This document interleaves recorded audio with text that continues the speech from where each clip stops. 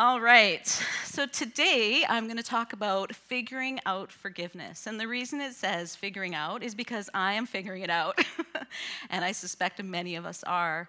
Recently, I went on a course. I'm in seminary, and I took a course on forgiveness and reconciliation, which was a week long, 40 hours, taught by a man named David Guretzky, who's I want to get this right, vice president and theologian in-house theologian for the Evangelical Fellowship of Canada. He was also a prof at Briarcrest Seminary for many, many years, I think over 30 years. And he taught this course for 20 of those years and is quite an expert at it. And what is so beautiful about the way he shares it is he doesn't just teach as this heavy theologian with all these big ideas that no one can understand, but he really brings what he teaches down to earth and makes it practical and challenging. And I know my life and my thinking was changed through this course, and a lot of things fell into place, and I now have to live out some of that stuff and hope that it falls in place even more. And so I approached Brenda and said, hey, I kind of have all these thoughts going through my head, and it's been really interesting. It's really challenged me. But as usual, I haven't figured it all out, which I never do. And I often find myself up here, when I am up here, saying, I am figuring this out, so let's figure it out together. So I'm going to share some things that I was inspired by and some things I was challenged by. And hopefully you can take from that whatever you get out of it and whatever is relevant to you. And if there's things that poke you and prod you, then yeah, I'm sure Keith and myself and other people here, the various leaders and teachers, would love to talk about those things because it's a tough topic. But it's such a vital and, I don't know, it's like foundational to our faith, and it's foundational to being a human being and trying to do that well. So we're going to dig into forgiveness today. And the reason I put the subtitle, Rhythms of Reconciliation, is that forgiveness is our topic today, but as you see, there's kind of this sort of like side topic, or maybe it's the main topic actually, that the whole purpose of forgiveness is reconciliation. And I think one thing that I've learned and one thing I'm wrestling with is like I've kind of gotten those out of proportion. And what we learned over the week of the course was we can get so tied up in forgiveness, sometimes reconciliation just gets shoved aside. So we're going to learn why that happens and what we can do about that. So I'm going to start with a couple of statements. The first one is, our gospel does not focus nearly enough on forgiveness, which might be a little confusing for some, but yes. And the reason "our" is in brackets is that I'm not going to assume that the gospel I'm living and I'm sharing and hoping I'm sharing with the people around me, I can't assume that's always exactly the gospel God intended. I hope it is, and I try to get really close. But that's why I put "our," because I, at least, don't always know if I've got everything right. I'm sure I don't, but I keep trying. So our gospel does not focus nearly enough on forgiveness. And the second statement is, our gospel focuses way too much on forgiveness. So that's where we're going to start, with that very confusing set of statements. So what is going on with that? Why the contradiction? Why start off with something so confusing? And the first part of that statement, our gospel does not focus nearly enough on forgiveness, is kind of going to be explained by taking a look at the various models of forgiveness that we have going on in the world around us. And in the next slide, you'll see some of those. And I am not picking on any of these people. For all I know, there are followers of them in here. And that's not really the point. The point is to say that all of us can have wrong ideas about the Christian model of forgiveness, what Jesus intended. And what I'm contrasting here is some of the secular or models that are very popular in our contemporary world. And some of these people who are, have a lot of followers and sell a lot of books and write a lot and are very knowledgeable and wise people, they have their own ideas of forgiveness. And they spread those. And we listen to them and buy into them and are influenced by them. So the first one up there, Jonathan Lockwood Huey, I don't really know him, but he was an executive in the Silicon Valley. He made his millions, very influential, probably worked really hard, and then he realized, wait, my work-life balance is out of whack. So he went off and started writing some books, and he's now called I wrote it down here, the modern-day philosopher of happiness. That's the catchphrase used to describe him. So he said that forgive others not because they deserve forgiveness, but because we deserve peace. Second quote from Joel Osteen, a well-known American pastor and televangelist, says, "Forgive the people that hurt you. God will pay you back with double the joy, double the victory." And Brene Brown, whom I read her books and I really appreciate, she's a really valid PhD in social work, and she does a lot of research into human relationships. She's quite popular right now and writing a lot of really impactful, valuable books. Her perspective on forgiveness is that it is not to be altruistic, which just means benefiting others, like something you give up. That's what altruism is about, is kind of sacrificing yourself. So forgiveness is not about that. It is the best form of self-interest. And Tony Robbins, a famous entrepreneur and philanthropist, describes forgiveness as a gift we give ourselves. And Oprah suggests that forgiveness is about giving up the hope that the past could have been any different. It's accepting the past for what it was and using this moment and this time to move yourself forward. And again, I'm not picking on these people. I think that as we read those quotes, truth resonates, right? Like there's things in there that we think, yeah, of course, that's right. That connects with my heart, that connects with my mind. But if you look at all those quotes together, is there anything anyone can identify as maybe a running theme? Just shout it out, if you want. Yeah, there's a self-interest or a self-focus. And I won't assume all those people are selfish, but what they're reflecting is our very common individualistic, I know Keith uses the term radical individualism in our culture. That, me, myself, and I, it's what I need, it's all about me, it's what's going to propel me forward. I need to figure this stuff out. And unfortunately, the challenge with that is that really influences us as Christians, as we're trying to be like Jesus, who was actually, it's like opposite world. Jesus always wants to spin everything upside down, and he makes it all about giving up the self and sacrificing the self, as he did. And so it can be really hard for us to discern when messages like this are bombarding us, and we're reading books and we're appreciating a lot of the wisdom that comes from people who are influential. We don't want to throw it all out because it is good, but at the same time, we need to be able to discern what's another message that's going on here that I have to be careful of, and I have to be careful how it's shaping me, and I have to be careful how it's influencing my thoughts as I read the scriptures and as I dig into the gospel and what it's all about. And I would suggest, and in our course, a lot of us were agreeing from different churches across Canada and the United States that we're seeing this pattern kind of become more and more influential in the way we're living out forgiveness and living out the gospel in our evangelical churches. And that's not wanting to condemn anyone, I'm just owning that I'm struggling with this, and I'm buying into some of this. And it's affecting the way I parent, it's affecting the way I relate to my husband, it's affecting the way I relate in this city and in my community and with different people in my community. And I just want to own that. So if that's where you're at, own it, and we'll learn about it today. If you don't find yourself there, then that's awesome too. And you can just listen along and learn together. And if the gospel was all about relationships and all about the transactional exchange between one person or one group and another, and most importantly, between God and people, then how can we possibly have what I put up there is too much forgiveness? I don't know if we can go back to that, but I also said that we have too much of a focus on forgiveness in our gospel, which was the second statement. And what I came to realize during the course and have tried to realize throughout my life is that, and David Gursky was pounding this home to us and really helping us own it, is that sometimes we focus so much on that wrong model of forgiveness, more the selfish model of forgiveness, and sort of replace it with Jesus' others-focused and relational focus on forgiveness, that I then start living and sharing the gospel that way, and I'm actually doing a disservice. And so that's why I also said, on the one hand, we don't have enough of the right model of, or right idea of forgiveness in our heads, but we're also sharing too much of this wrong model, and just too much of a focus on that transaction or that, what I get out of forgiveness on me. And so there's a distortion. And as you might, I often do this where I'm always wary of binaries. We have to be careful not to go too far into either end of that spectrum and kind of come back and go, wait a minute. What is the role of forgiveness, and what is my role in working that out in this world? So there's a few dangers of this kind of distorted perception of forgiveness, and one of those is pluralism.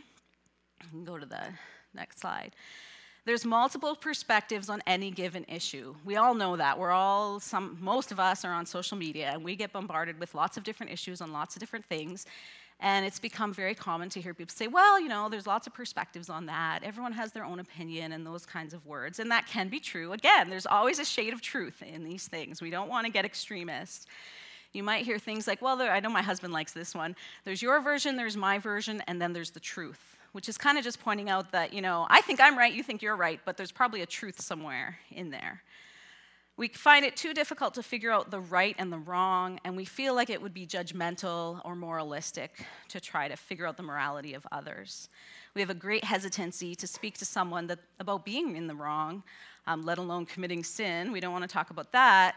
And this causes our understanding of forgiveness to become hazy. Another way this shows up is not wanting to take sides. It's just really common that people are like, I can't take sides. That would be wrong. I can't.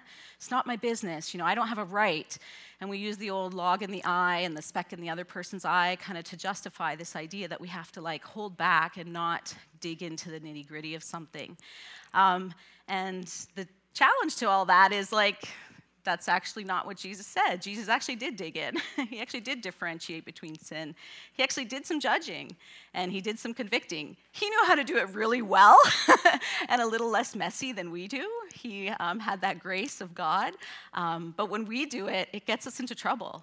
And I get into trouble when I wade into this territory.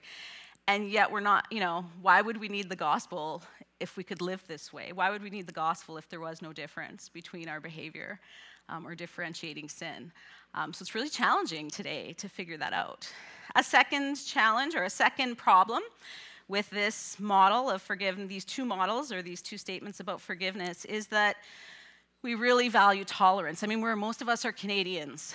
And if you're not Canadian and you've been living here for a while from another country, you'll figure out Canadians are really about their tolerance. It's a value we hold. And again, it's a good value. There's a lot of truth to having that as a value. However, it can go too far and hinder us in some ways. All perspectives are equally acceptable and valuable. Ideological views of tolerance bombard us, but especially in higher education. And sometimes this actually, one thing that's really interesting is there's this bombardment. I've been accused of being what is it that I get thrown at me? A social justice warrior. I've had that used as a swear word against me so many times. But I'm kind of well, I have to own that because I kind of am. But the problem is that when we swing that way, when we're all about kind of telling people how to be more tolerant, the backlash, which we're actually seeing now in our countries and in our politics around the world, is that people are like, don't you tell me to be tolerant. So we get this post-pluralism, then people want to swing to extreme beliefs to resist that pressure to be tolerant. I just find it fascinating that both of those are happening, and they're happening in our churches, they're happening in our communities, they're happening in our city, and we're seeing that playing out in our newspapers and in lots of things going on in our city. People feel threatened when you tell them to give up their space and be more tolerant, and so then they swing the other way. Both aren't great. And the final one is individualism, radical individualism, as we've mentioned. It's my life, it's my problem, a hyper-privatization. Forgiveness becomes necessary only when our private lives become public. Then it's used as a tool to keep the private separated from the public. This often happens through a public apology, which many of us have seen, where the politician or the movie star, we saw this really recently with the movement, I'm blanking out on it right now, the Me Too movement, thank you, where, these people's sins against women and heinous, ongoing, decade-long abuse of women, came out, and then you saw all this scrambling oh, it wasn't that often, or, oh, I'm really sorry, but, or if they feel that way, then I'm sorry for that. I love that one. If they feel like I've hurt them, I'm sorry. And again, those are dismissals. It's a way of saying, yeah, I messed up in private, so publicly I'm going to give an apology, and that will kind of wipe it all away. Forgiveness becomes, oops, sorry, I skipped up to the wrong one. Forgiveness is what you ask for publicly when you get caught doing something wrong in private. We see this in churches. Bill Hybels got himself into some trouble recently, finding out it was going on for years. Again, I read his books. His books shaped me, helped me become a better disciple, and then I find out that he was pressuring women behind the scenes in the church and in his ministry, and it just feels so gross. And he has still what many would say has not given a healthy or a full apology. And it's really hard to hold that as a woman and as someone who claims to be a Christian and as a person in the church. It's hard. It's painful to see that happening and how it hurts our testimony, but also hurts women and actually causes women to not want to be part of the church. So big implications for all these different types of not doing, the influences of not doing forgiveness well. Evidence from evangelical culture and from some of the more significant church and ministry scandals that has played out on the world stage suggests that these three cheap versions of forgiveness permeate evangelicalism. So this isn't just me claiming it, but I also have to be honest here and say I do those things. Like I totally buy into them, and I think that's where my figuring out forgiveness title comes from, is like, it really sucks that I do, and I don't want to, but at the same time, without even thinking about it, I'll fall into these patterns. And I want to change it. Now that I've recognized it, I want to do better. So what can we do about this? You know, we see the implications of this stuff. We see the influence on the world stage, in our cities, in our communities, in our lives, in our individual relationships. So, you know, what can we change? And one of the people who did try to change this in his time was Dietrich Bonhoeffer. He was alive during the Nazi occupation of Germany. He's a German pastor and theologian. Just wrote a lot. Some of his stuff's hard to read, so I have adapted the quote that I'm sharing from him, because just to put it into more, I mean, it's super hard to understand, but just to make it a little easier, this is a paraphrase of his stuff. And on slide 10, there's a quote from him. Cheap forgiveness means forgiveness sold on the market. Forgiveness is represented as, and this is like a guy who wrote, you know, worked out his theology under Hitler. So we're going to guess he knows a little bit about forgiveness. You know, I just can't imagine there's lots of atrocities going on right now, but that one just stands out as trying to be a pastor theologian in Germany under Hitler. Like, we know the church messed up and compromised, and yet this man, just to give you a little peek into his life, is like he stood against that, and he did, and he was persecuted because of it. Sorry, back to what I was saying. Cheap forgiveness means forgiveness sold on the market. Forgiveness is represented as the church's inexhaustible treasury from which she showers blessings with generous hands, without asking questions or fixing limits. Forgiveness without price, forgiveness without cost. Forgiveness, we suppose, this is Bonhoeffer continued, forgiveness, we suppose, is that the account has been paid in advance, and because it has been paid, everything can be had for nothing. Since the cost was infinite, Jesus dying on the cross, the possibilities of using and spending it are infinite. What would forgiveness be if it were not cheap? And he's a deep guy, but basically what he's saying here is sometimes us evangelicals kind of, you can almost end up taking Jesus for granted because he did so much, and none of us can really imagine, you know, being crucified and dying for the sins of the world. Like, it's almost so beyond our scope of understanding, and we kind of blanket it with this massive value. We can almost feel like there's like an endless bank account full of forgiveness there because it was such a big thing to do.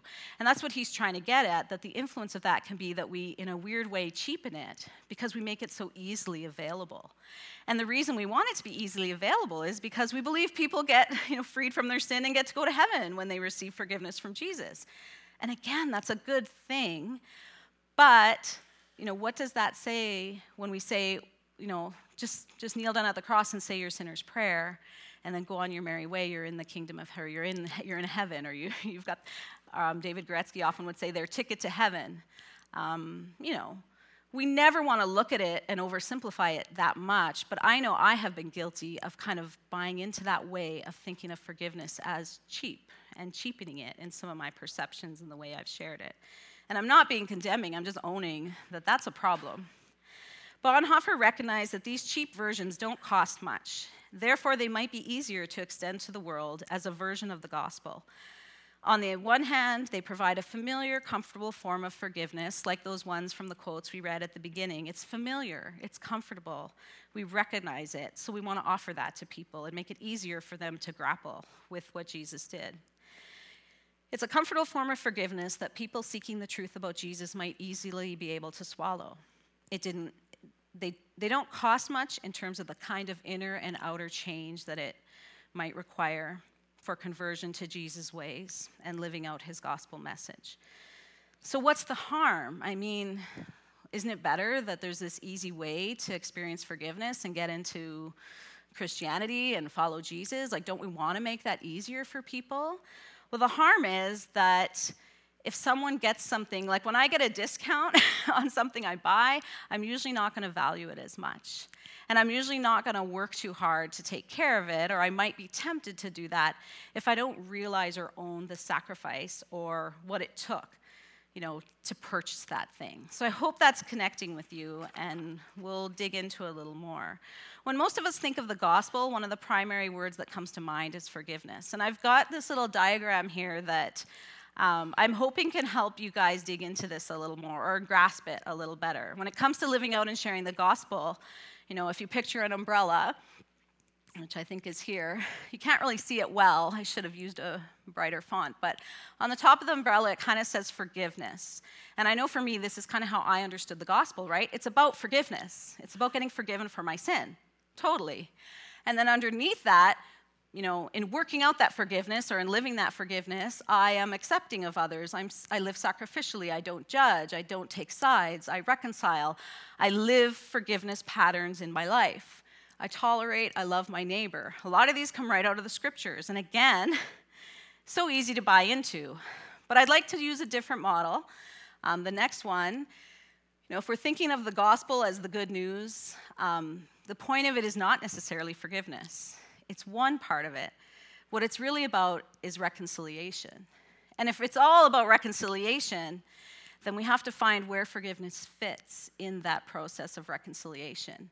And instead of it being all about forgiveness and about how forgiveness helps me, as I've tried to demonstrate to you this morning, and what it does for me and how it helps my life and how it fixes things for me so that I can live out my radical individualism a little better, the challenge is then, what does it mean if forgiveness is just one part of a much bigger process and a much more radical and world-changing process?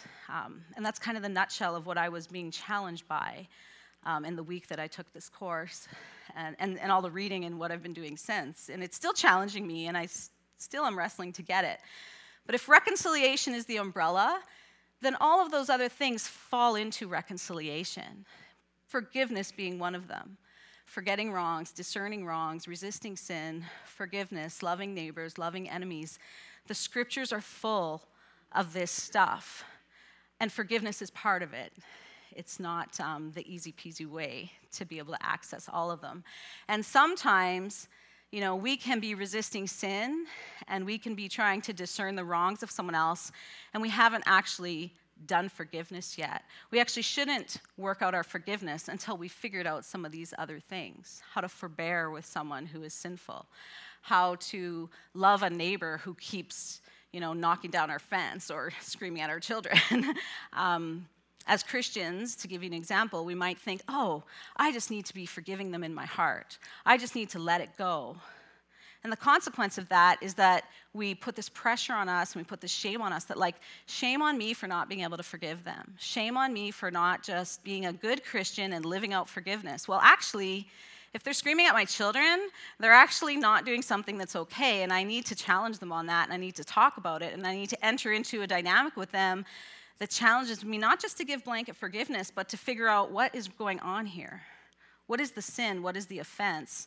And how now do I wrestle with all this other stuff, including forgiveness, as I try to live out reconciliation? That's what I'm finding so challenging. I'd rather just forgive them and try to live with it and live sacrificially and die to self. But actually, that won't help my neighbor learn the gospel and figure out what it's about. That won't help my neighbor understand what Jesus was doing on the cross. Because Jesus wasn't just forgiving everyone, he was building a bridge of reconciliation to God, one that includes forgiveness, but it also includes my neighbor learning he shouldn't scream at my children. I don't have any neighbors that scream at my children. I live way out in the country. You can't even see my neighbors.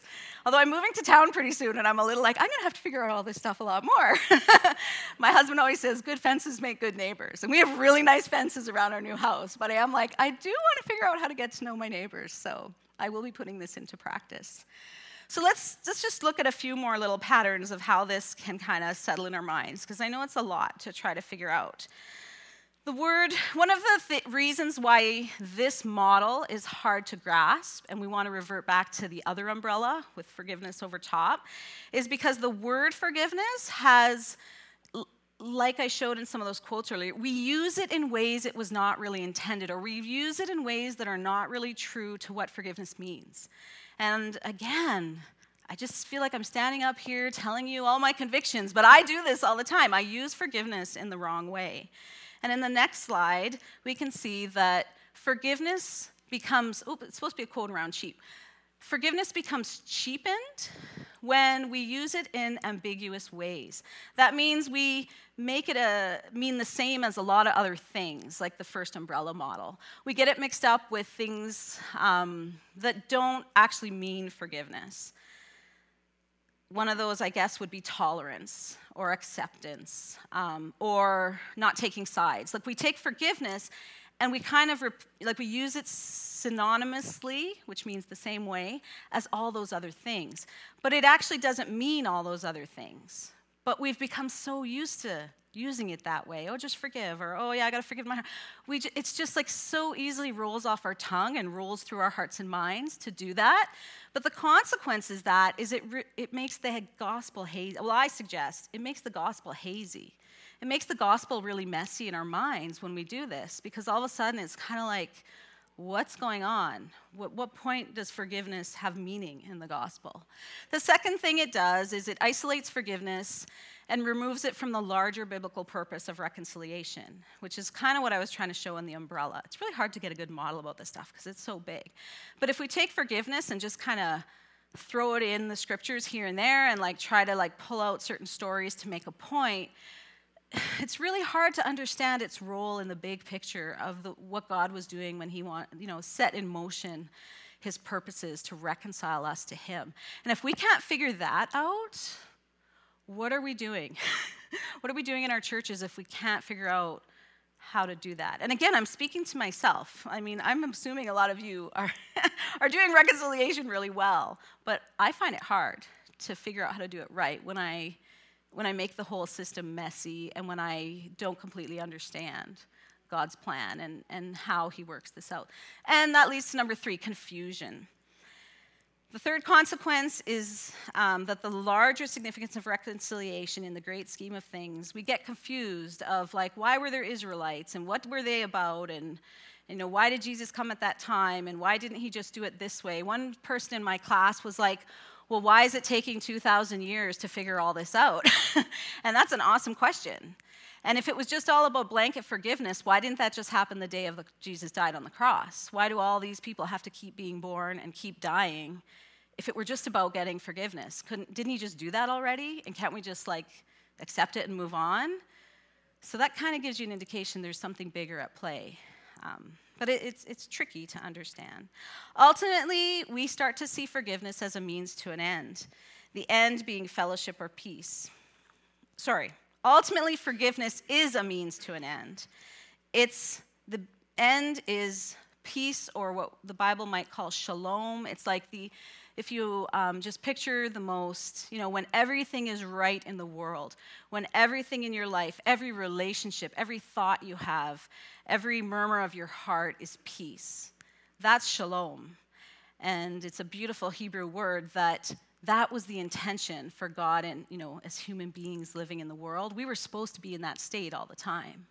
We were supposed to kind of be living in God's beautiful creation, the Garden of Eden. If any of you are familiar with that story in the scriptures, it's quite idyllic at the start of creation. There's this beautiful setting.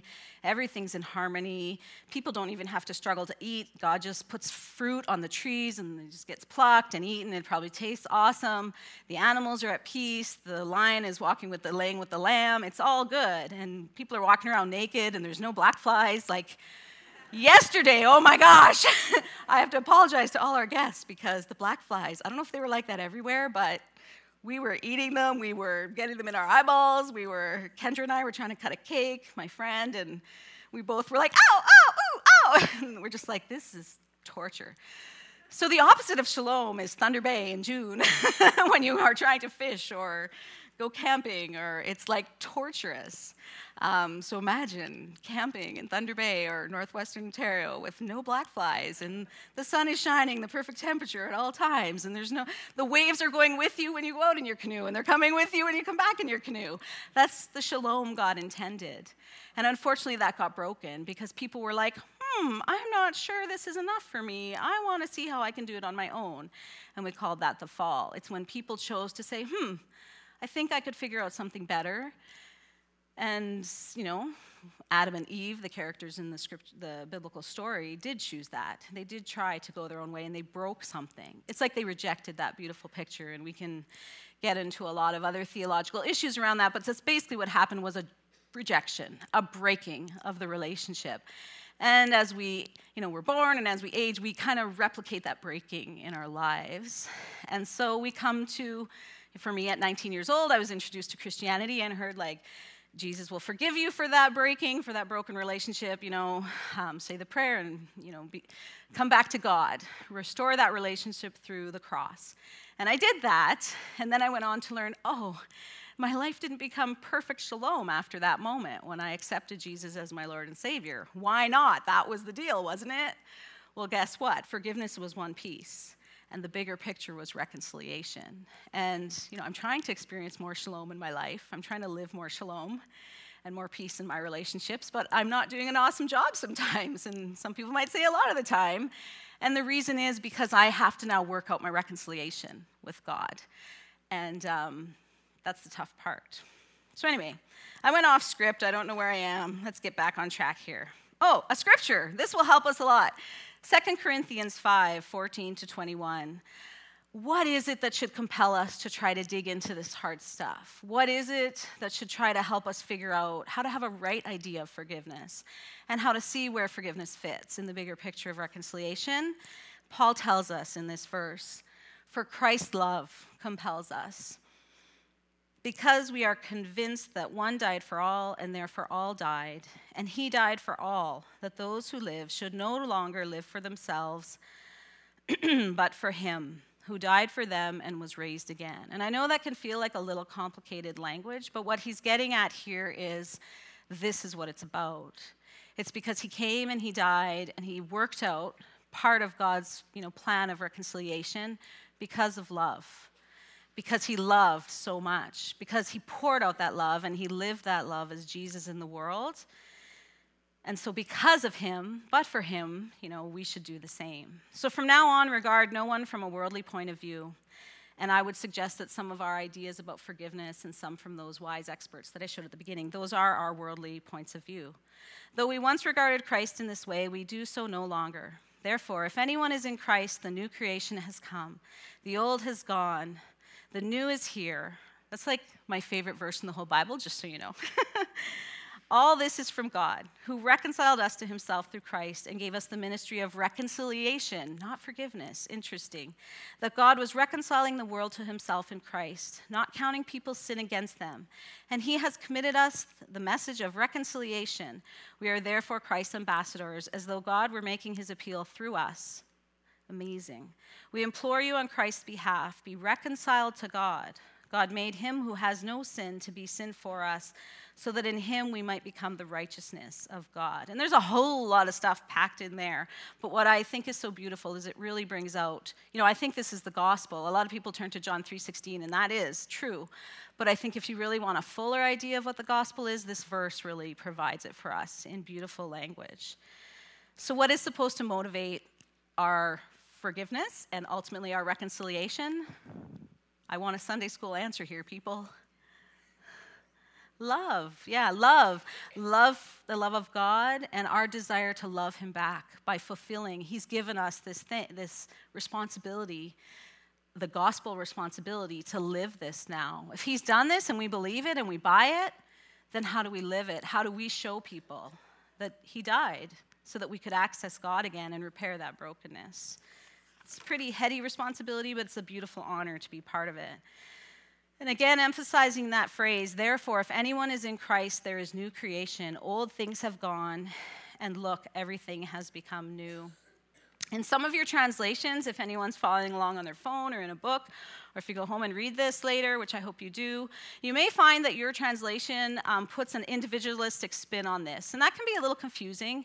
And the reason is that when the King James Version a long time ago was made, they tried to make the scripture easier, because it's like kind of hard to understand this stuff. It's pretty big.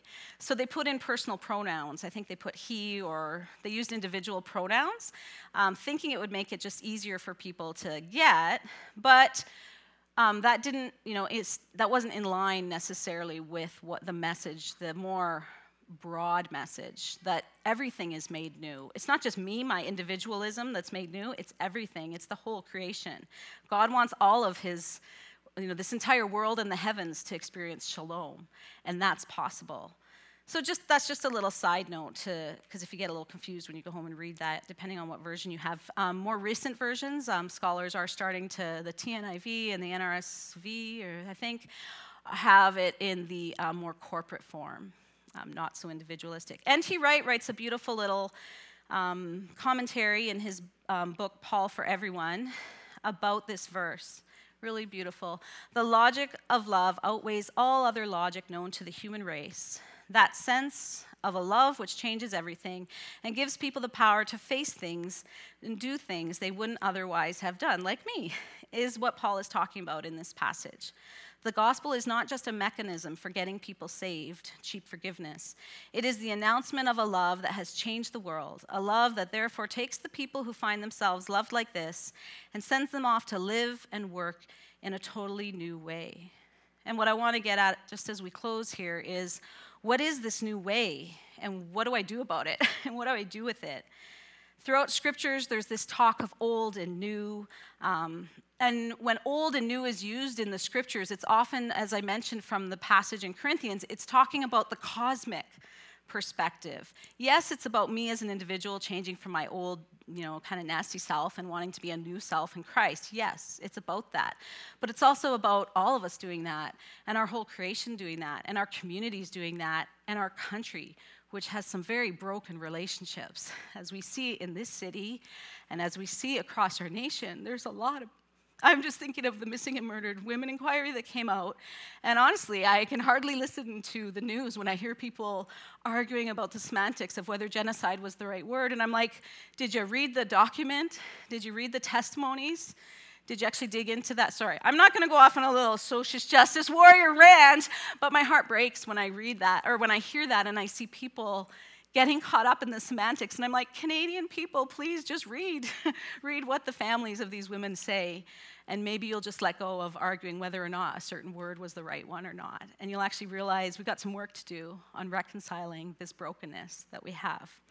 So the old way of doing things, we see it all over the place. And this new way, this reconciliatory way, God through Christ is offering. All right. I had a whole bunch of examples of that I'm going to skip. But if you want to know what they are, come talk to me. I think Keith says it all the time. Come talk to me and buy me a coffee. He says he'll buy you a coffee. You can buy me a coffee. I do want to share one model as I close that I find helpful. I don't know if you'll find helpful. It came out of the course that I just had, and I've seen other people use it. I'm a little nervous to share it because it's a little overwhelming, and if you're new here or you're new to this whole Christian thing, or if you don't even know who Jesus is, this might be a little bit confusing, but I've used this teaching little 13-year-old girls at Bible camp how to understand what's going on in the whole of Scripture. So I think it's helpful, and if it's not, I apologize, ignore it, but find your own way to figure it out. Oh, can you go back to the one that has the lines? That's it. So just a little while ago in Corinthians, we were reading about this cosmic, beautiful thing Christ was doing on the cross. And sometimes, we kind of whittle that down into being about forgiving me, my personal individual sin. And the challenge of that is this is actually what was going on there. It had a lot more to do with things other than my personal agenda or my personal life. And I mentioned earlier the story of creation and then the fall, if you look up at the top left. That happened. And then God was left in this position of, I've created this beautiful thing, and now it's kind of fallen apart. What do I do? Of course, he knew what to do because he's beyond time. But from our perspective, it can be like God came up with some options of how to solve the problem of restoring the brokenness. He sent a people called Israel, or he sent a man called Israel, and he led the people called the Israelites. And they, started different systems, and they had a sacrificial system where they sacrificed animals in place, all in trying to reconcile themselves. And I want to be careful not to get too complicated, but there were systems in place to try to repair the brokenness of the relationship. And they tried to work that out for a while, but unfortunately they didn't always do a great job at that. And so Christ arrives on the scene, and we do have the death and resurrection, crucifixion of Christ there. And at that point, Jesus says something really interesting over and over and over again. He says, the kingdom is here, the kingdom has come. Repent, for the kingdom is here. And others around him say it. And it's kind of like, what is he talking about, this kingdom? And the people around him were like, oh, he's going to fix everything. He's going to make our lives good. He's going to fix all these human problems and get rid of these Romans that are oppressing us. But actually, Christ was coming to bring in a whole spiritual kingdom and to restore the brokenness and to bring back that shalom. And he said, I am the shalom. And if you read Jesus' life, he's shalom. He's walking, breathing, living shalom. Beautiful. Peace-filled, fighting justice, restoring relationships, healing people. He lives shalom, right in front of the people. And he did that, and he said, I'm doing this to show you the kingdom. I'm doing this to show you that God has this new thing he wants to give. He wants to restore this creation he intended. And, he set that trajectory. That's the upper line. However, as the scriptures repeatedly say, we're still in the old. Like, why couldn't we all just end it then? Like I said, some of us ask that. It's because we still had to work it out. It was almost too easy. God gave us this choice to kind of wrestle with it and buy into the kingdom and choose to go on that upper trajectory. But the tough thing is, I know for me, it's kind of comfortable to do the old thing. It's kind of easier to buy into the cheap forgiveness. And I kind of am tempted to stay on the old passing away road.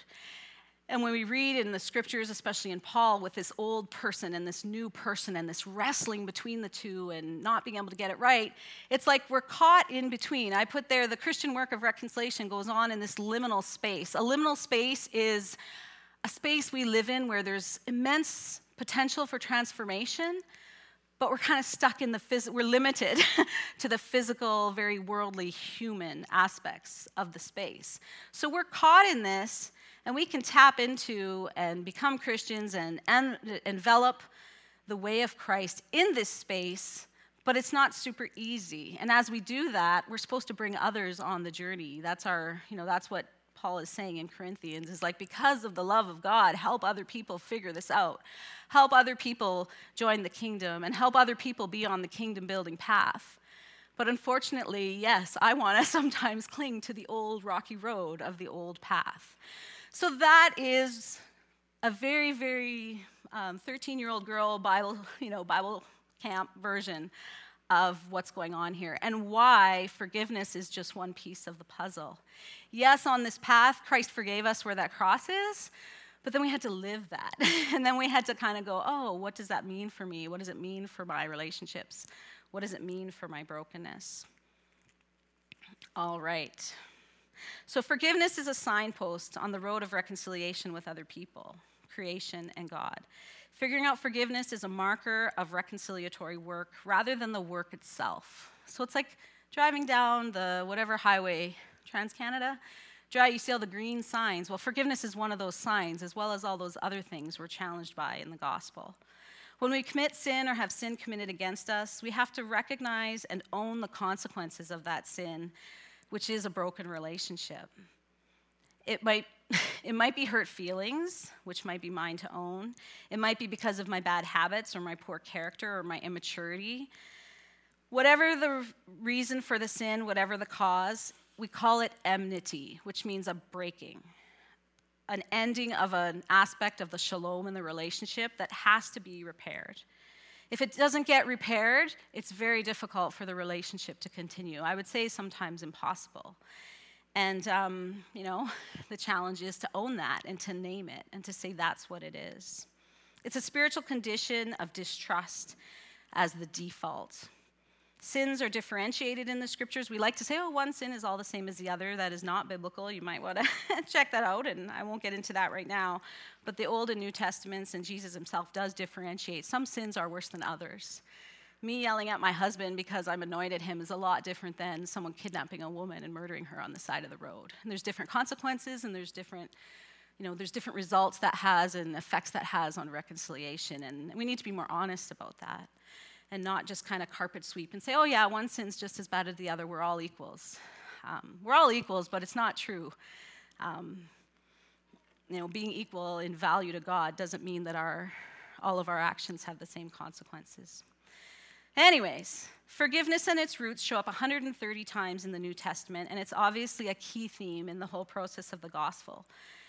Some of the variations of it are letting go, giving up, canceling, remitting, pardoning, and it's contrasted with not retaining things, just like this sense of leaving something behind and moving forward in a new way, which we see here.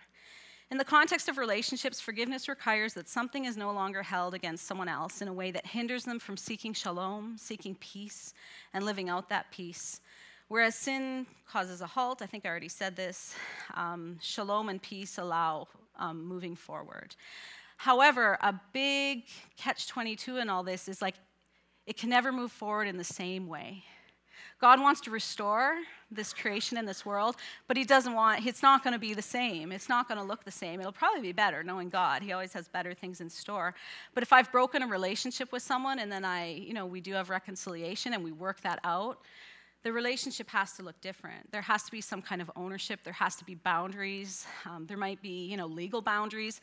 Just because reconciliation or forgiveness has happened and we're working on restoration and reconciliation doesn't mean it's the same. We're not trying to get back to something. We're trying to figure out a new thing beyond the brokenness. And I just wanted to share a story. This resonates closely with me because I am living out a very broken relationship, and I have been for many years. I'm actually estranged from one of my siblings.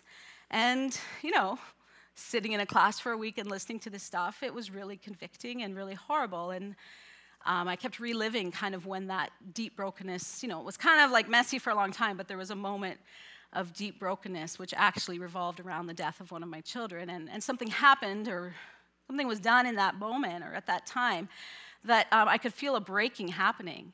And I could feel venom and hatred just come up in my heart and in my mind towards this sibling of mine. And it's interesting because, I have to walk that now. I have to live that. I want to just be I wish I could just be I just forgive it and let it go. And I know that's what would be good for me.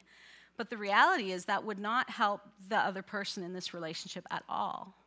And what's happened for me, and one of the reasons this was so important for me to wrestle through, was I realized, the way I live a gospel of forgiveness to this person is to keep coming to God and praying for them, and to keep coming and asking God how we get through this, and to keep coming, and instead of giving cheap forgiveness and them never even maybe knowing I forgave them in my heart, which is actually impossible because forgiveness is a transaction. You can't just do it one-sided. I now have to do the hard stuff. And sometimes I feel like it could break me. And interestingly, and I think this was God just giving me a little pat on my shoulder as I'm listening to all this stuff the week of this course. I think it was Thursday, one of the last days. Professor Gurutsky shared a story, and he said, there was this woman who came to me at one of my, because he does these seminars all over the country, and she had been in a broken relationship with her sister for 40 years.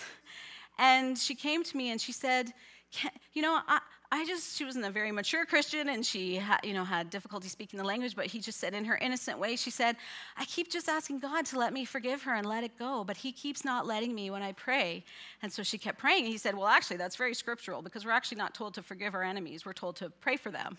And if you look at the scriptures, there's some exceptions to that, which have a reason they're exceptions, but most of the time we're not told to forgive enemies. We're told to pray for them and love them as we would love ourselves, which is a lot harder than just giving blanket forgiveness and cheap forgiveness. But this woman was wrestling through the story, and Dr. Gurutsky was like, well, actually, you're doing the right thing. Because I think she wanted him to say, yeah, just forgive her. Here's the way you do that.